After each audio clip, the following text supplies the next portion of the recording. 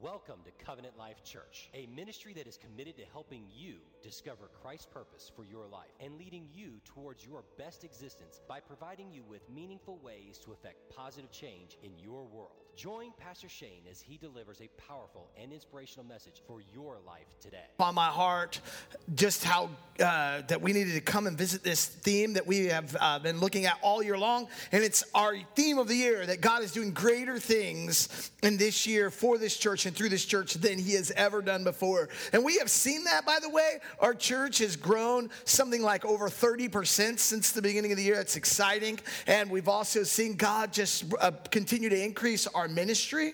As a church, we're looking at new space because we need it, and particularly on our kids in nursery and our second service. Some weeks we're having to pull out extra chairs because there's not enough room. And so God's doing really great things through and in this community, and you're a part of something today. And I couldn't help but just interrupt this awesome series that we're doing, which I am loving, by the way, to talk to you again about how great our God is. That God is greater than your greatest foe. That's the big idea today. And whatever your big foe is, God is greater than that foe.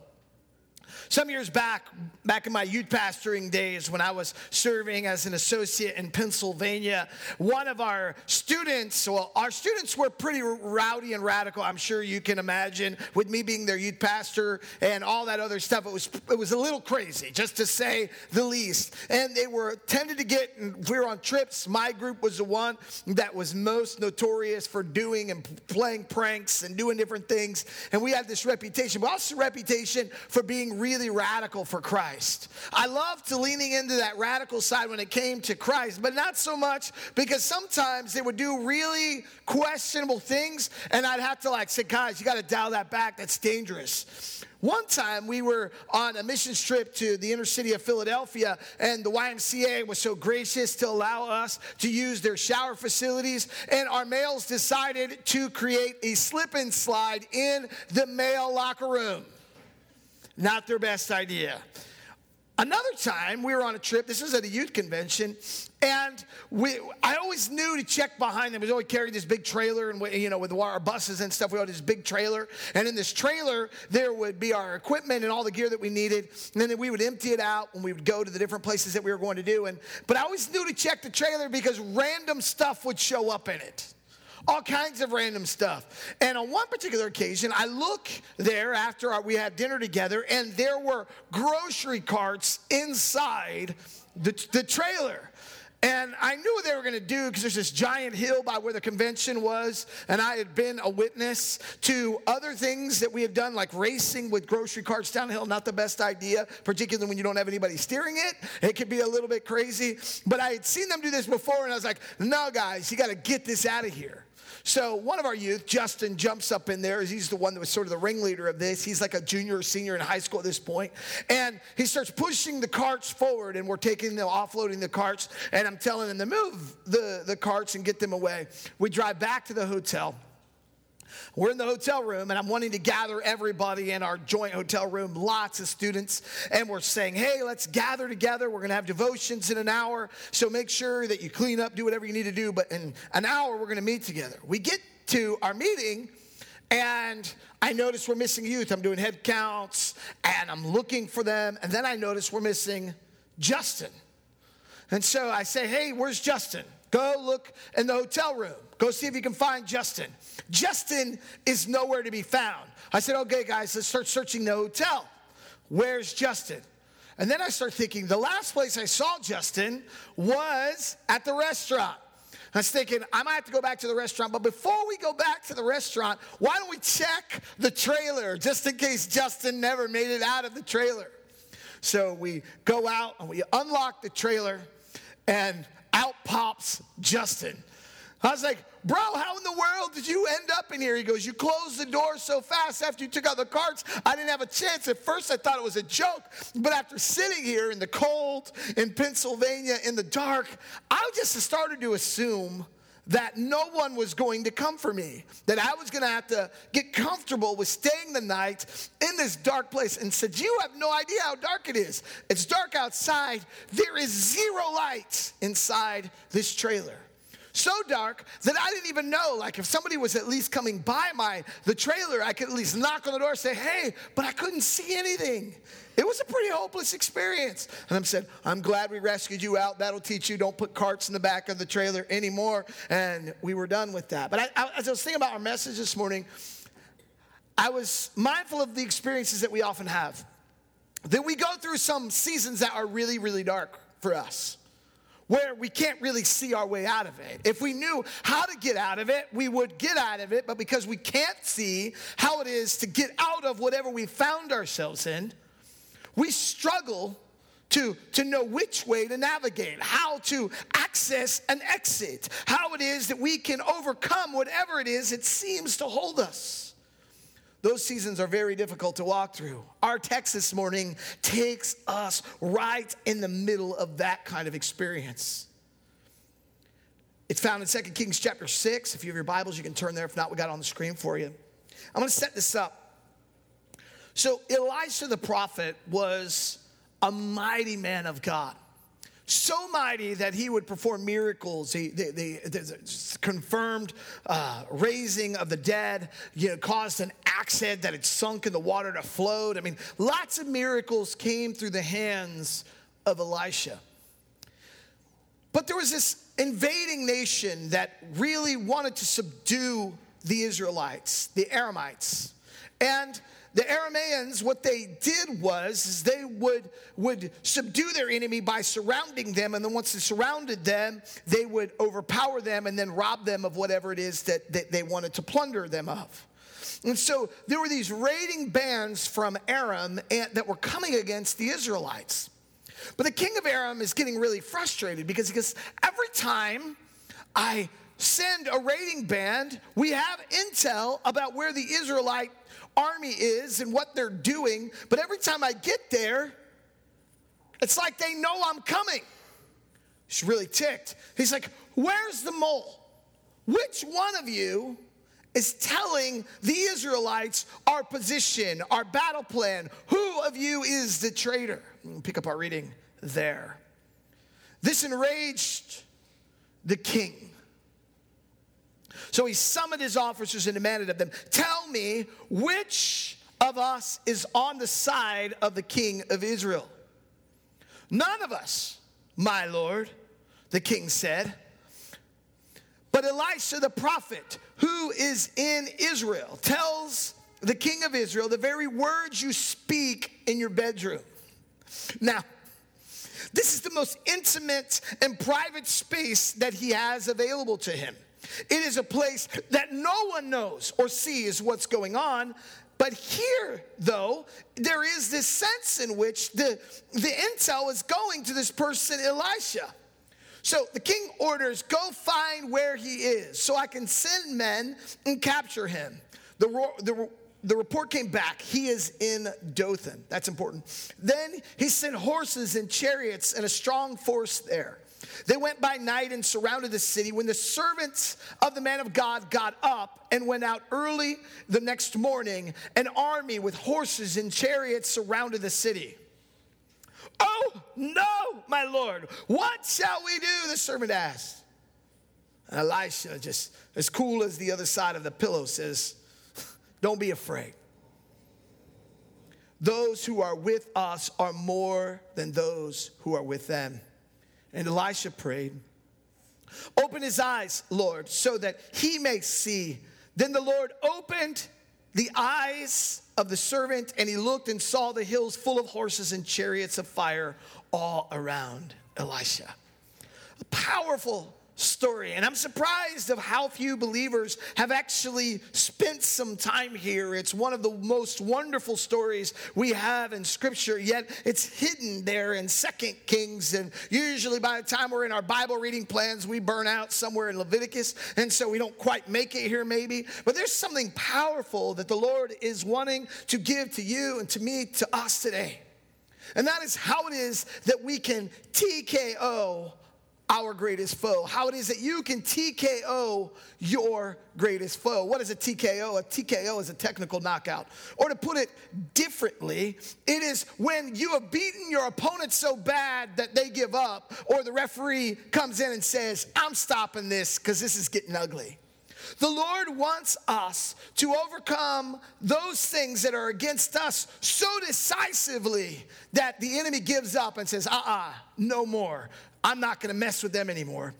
This is the occasion of this text. And I love it because the king of Aram, he's frustrated here and he means to do real harm to the Israelites. Superior warriors, superior strength, superior power. And he knows what they have and that this situation shouldn't be working out. But no matter how hard he tries, it seems like someone is exposing the attack of the enemy. And this morning, I want to expose where it is the enemy is attacking you and me so that we can finally put that joker down and be victorious in the way that God intends. That's what the Lord has for you. That's what he has for me. And it's time for you to TKO your greatest foe, which is Satan. The Lord here in this text is showing us some things that are really, really important for us. If we're going to overcome the enemy, so much so that he quits and says, no mas. I remember some years ago, I was watching an old fight, a rerun of a fight of Sugar Ray Leonard and Roberto Duran. In the first fight, Roberto Duran took it to Sugar Ray Leonard. He lured him in. He beat him down. But in the second fight, Sugar Ray was ready, and he fought him. And at one particular point, Roberto Duran goes, no mas. I'm done with this fight. You are beating me down so bad that I want no more of that. That's what God wants for us. But if we're going to get there, the first and most important thing is we need to learn to watch our blind spots. Where are your blind spots? Where is it that the enemy comes at you over and over again, and why is it that you can't see him coming? We see in our text this morning that the servant has a blind spot. He does not see where his help is coming from. He's blind to what God is doing in the midst of this very calamitous situation. He can't locate God, and because he can't locate what God is doing, he's afraid. Each of us have blind spots that we are going to have to contend with in life. But the problem is that we don't often recognize where it is that we are blind, where it is that our trouble spots are. And so what happens is we tend to cycle around the same situations over and over again, never making progress. And the reason is because the enemy, being as cunning as he is, knows exactly how to trip us up. He knows where our weak points are. What are some of them? Experience. Experience can be a strength because if we have good experiences, they can give us confidence for other kind of hope for victory. But when our experiences have been negative, our experiences around church, our experiences at work, our experiences in our family situations, when our experiences have been negative, what happens is those experiences have a tendency to color the way in which we see the world. We view everything through the lens of our trouble and trials. If it's an abuse, we see everything through the lens of a victim. When it's betrayal, we are always looking for that knife to come thrusting forward into our back. And when we see the world that way, what happens is we live in a box of fear. A fear that keeps us from the very best that God intends for you and for me. Sometimes our blind spots can be our family. We refuse to see where these situations are tripping us up because we want to believe the best of our family and that things can move forward and that we can make progress and that God can bring us victory. But there's sometimes that our family actually keeps us from doing what it is that we need to. Oh, here's how it is.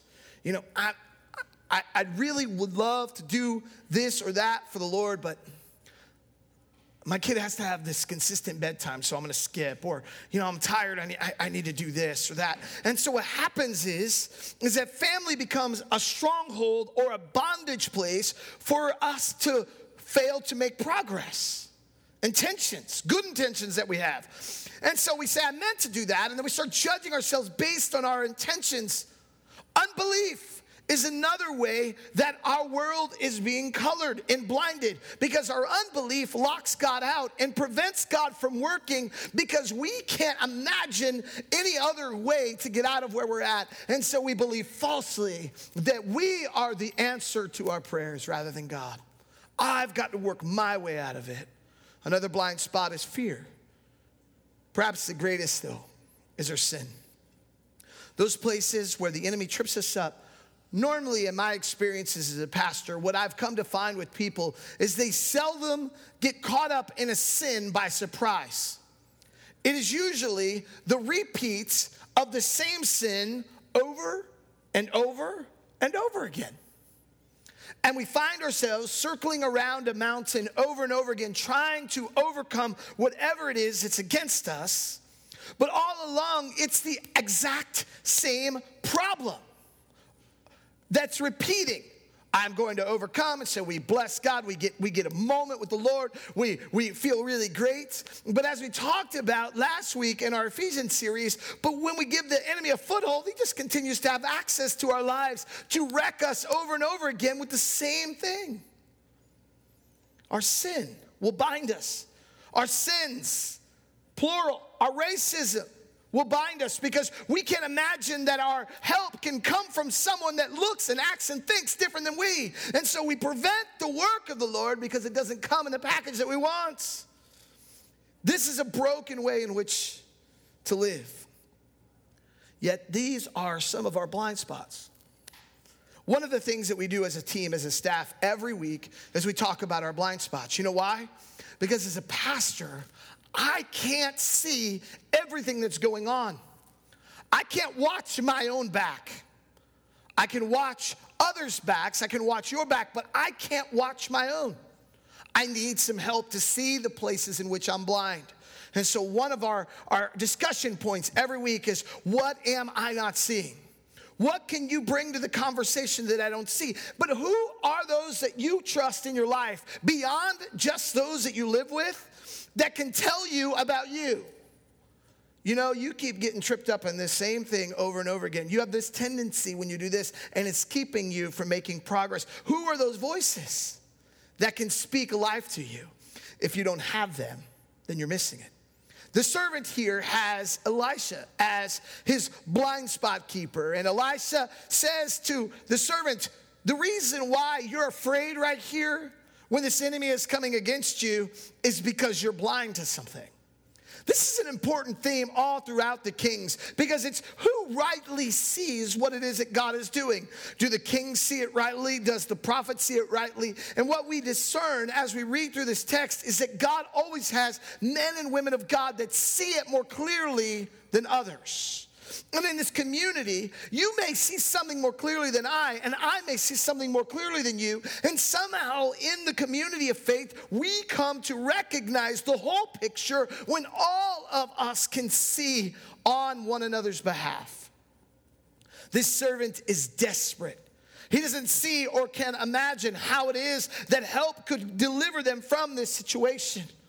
But God intends to teach him a very important lesson, and you and I a very important lesson, that just because you're blind to God's help doesn't mean that God isn't helping. Some years ago, I was with my family. We were on Christmas holiday. We're traveling in Florida. We were visiting family.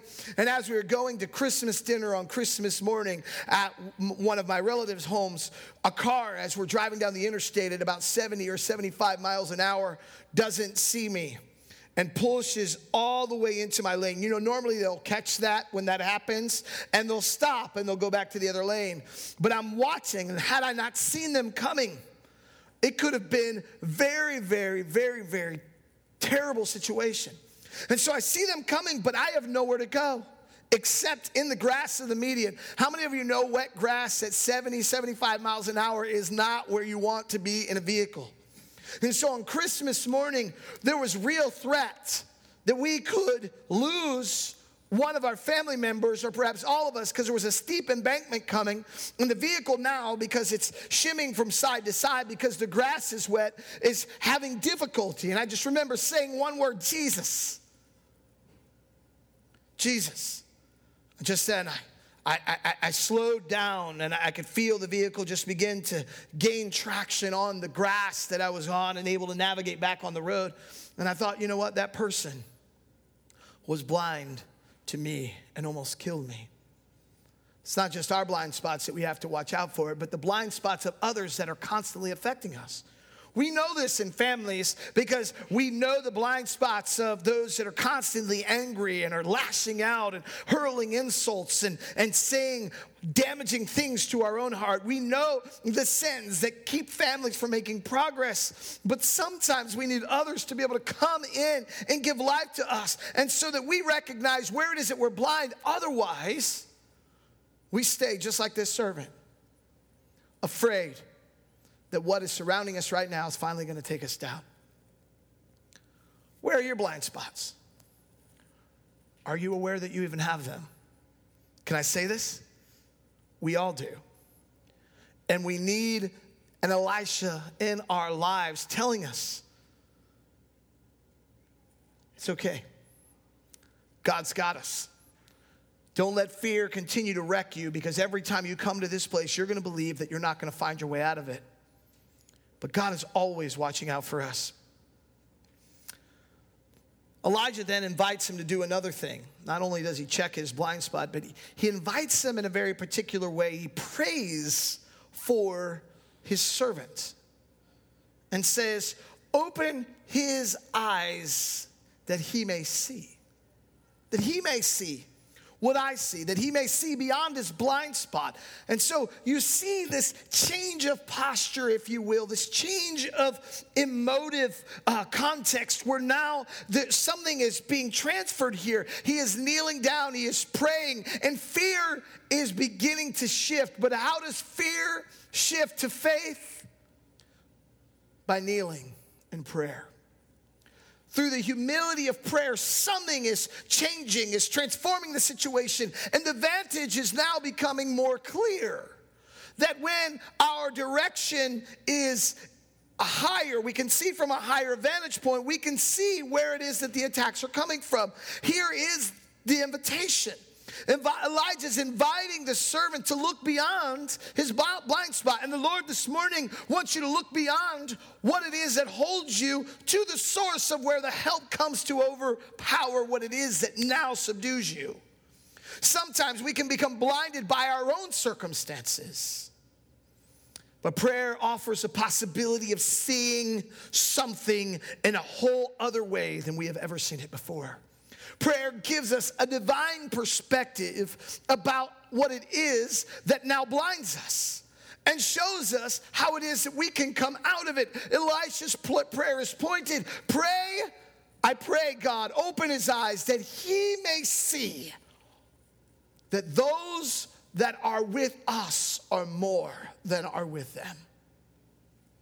What revelation that is for you and for me this morning, because we feel falsely that we are being overwhelmed or overpowered by debt or by insecurity or by fear or by these relational breakdowns that consistently come. But when we kneel in prayer, we recognize that God is allowing this situation to drive us to the point where we recognize that we need the help, and then we will rely on God to help us change. We don't have to stay bound in our situation. The vantage of the servant transforms through prayer. But I feel like when we're going through stuff, when we're facing hard days, that's the last place we look for our help. Prayer isn't first, it's last. And because of that, we find ourselves circling around the same issues over and over and over again. Romans 5:3-5 says it like this: not only so, but we also glory in our sufferings, We glory in the fact, using this context, that we have blind spots and in the places that we struggle. Because why? Suffering, because we know that suffering produces something. Perseverance, it gives us the strength to go through something. The perseverance produces character, and character then produces hope. That the reason that you are facing the trial right now is to produce a supernatural hope to believe beyond the certitude of where it is that you now are.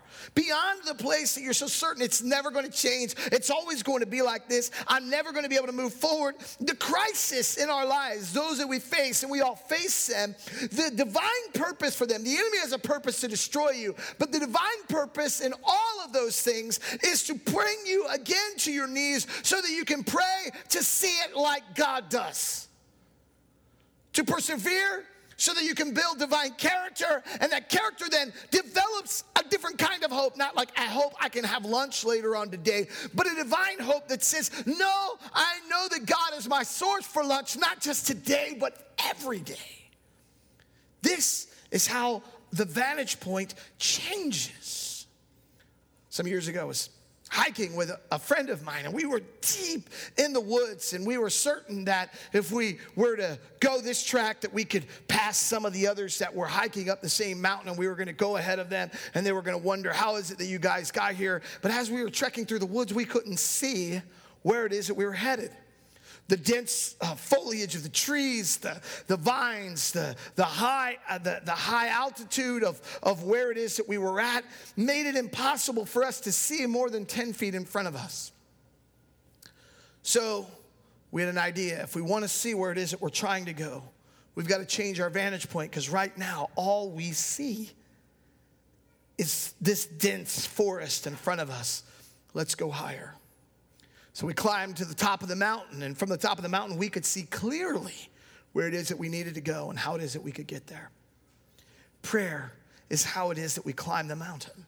Prayer is how it is that we see it from God's point of view. Prayer is the place where we fetch the muscle to face even the greatest adversaries that might oppose us. Prayer is the place where we gain supernatural strength. Prayer is the place where we unite our human flesh and all of the breakdowns that come along with it, and the place where we unite with God's divinity and we allow His power and grace to come through and in us. God is greater than the greatest foe that you have faced your whole entire life. Greater than the abuse, greater than the strongholds, greater than the inability to make progress. Prayer is the key that changes the perspective, that gives us a hope for a whole new way of life.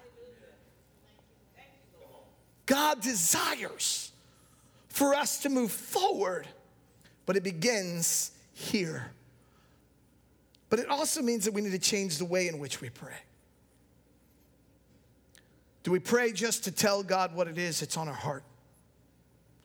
Or do we pray to hear the whisper of the Spirit, bringing life to our being?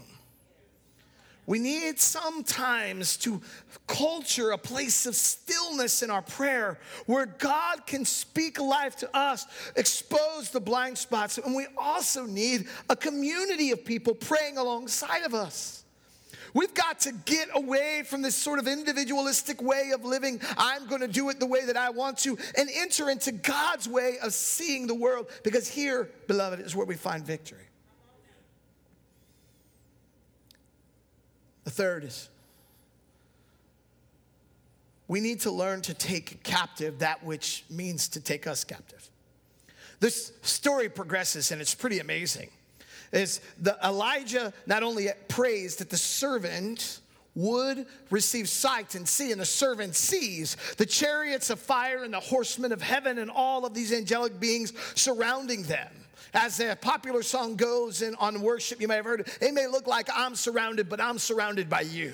Like there's something bigger that's going on here. But then he prays something specific. Strike these men with blindness. Strike them so that they can't see how to take me captive, so that I can take them captive. And the supernatural event happens. God does the very thing that Elisha asked, and he strikes all of these invaders.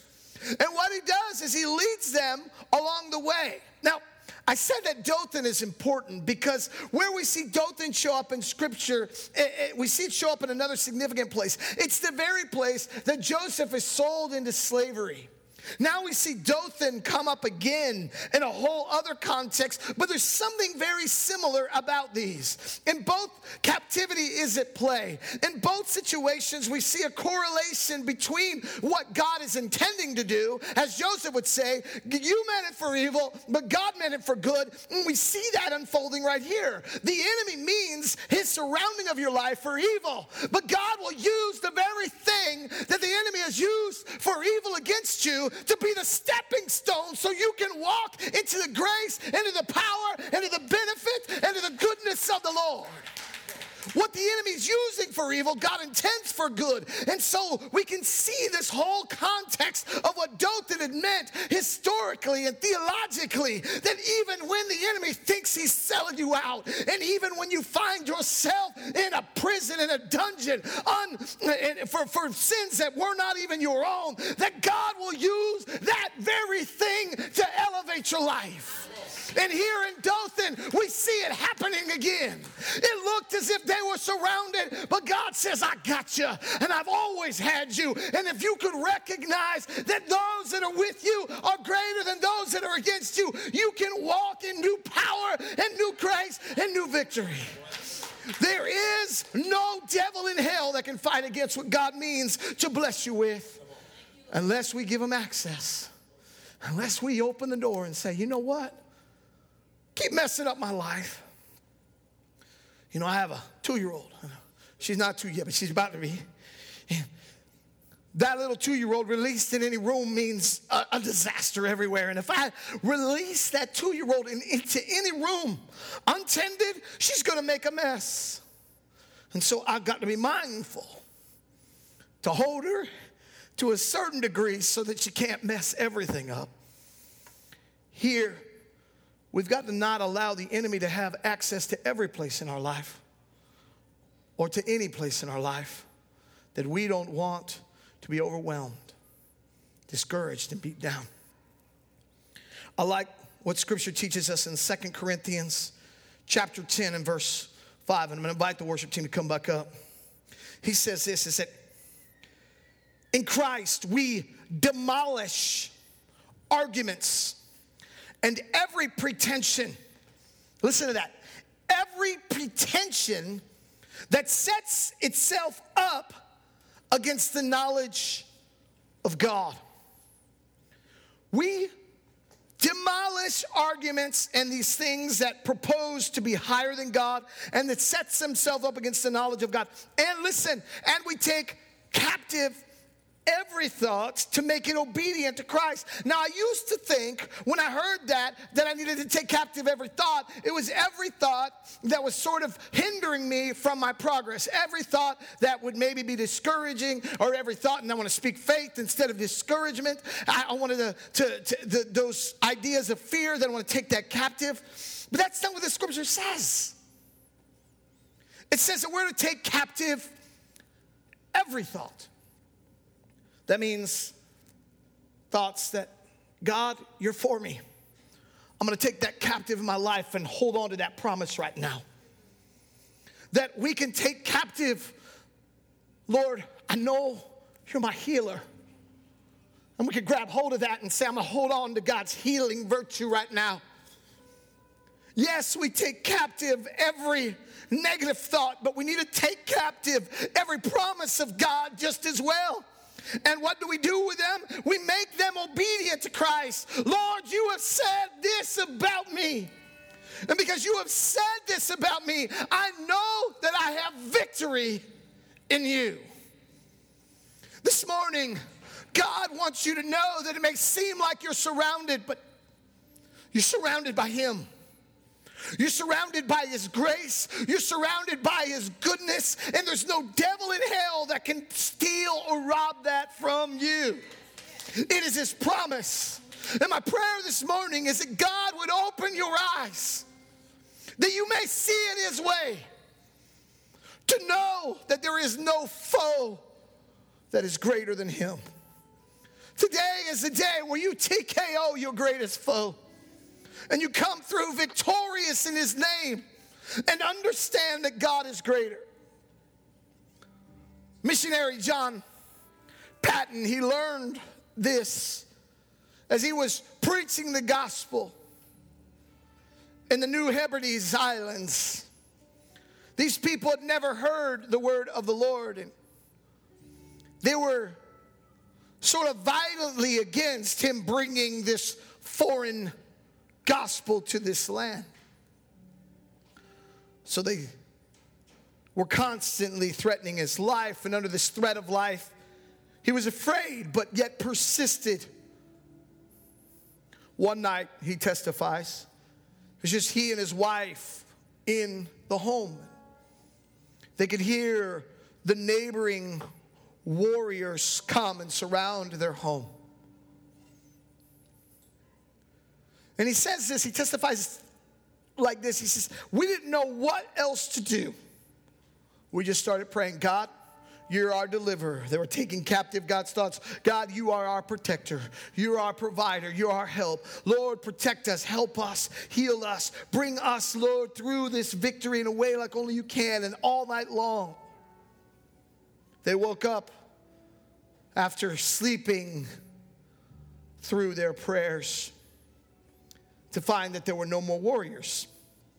They were surprised and unsure why this was the way that it was. They had no one to talk to them about it, so they persisted in their work. About a year later, the chief of that warrior tribe gave his heart to Jesus, and a course of conversation as they were working together, he asked him, he goes, do you remember like a year ago about that there was some warriors? I mean, they were surrounded. That was you guys, right? He goes, yeah, that was us. He's like, what happened? Why'd you guys leave? And he goes, well, we left because there were all these warriors surrounding your home, and we knew we weren't getting inside. And Missionary Paton says, there weren't other warriors. It's just my wife and I. It may look like you're surrounded, but God is always surrounding you with his grace, with his power, with his angelic force to protect you at every moment, to lead you through into victory, to give you hope when you are facing despair, to give you confidence when you are feeling discouraged, to let you know that he has always been for you. But the enemy would love for you to continue to get tripped up by the same things over and over again. And insofar as we're blind to God's help, we're still bound in our blindness. But the moment we recognize the truth that God is for us, his plans for us are good, and his victory is sure, it changes the way we face every trial. Because we know that we might be down today, but we know that greater is the one that is in me than the one that is in the world. We know and recognize that we have overcoming power inside of us, that there's no sin that can bind us, there's no stronghold that can hold us, there's no victimized living that can keep us from the blessing that God has for us. I just want to know if there's a little bit of shout inside of you today, because God has done some great things. I feel some praise and worship rising in this place. And I wonder if we could just stand to our feet for just a moment and give God some praise for what he's doing right here and right now. Pastor Shane of Covenant Life Church.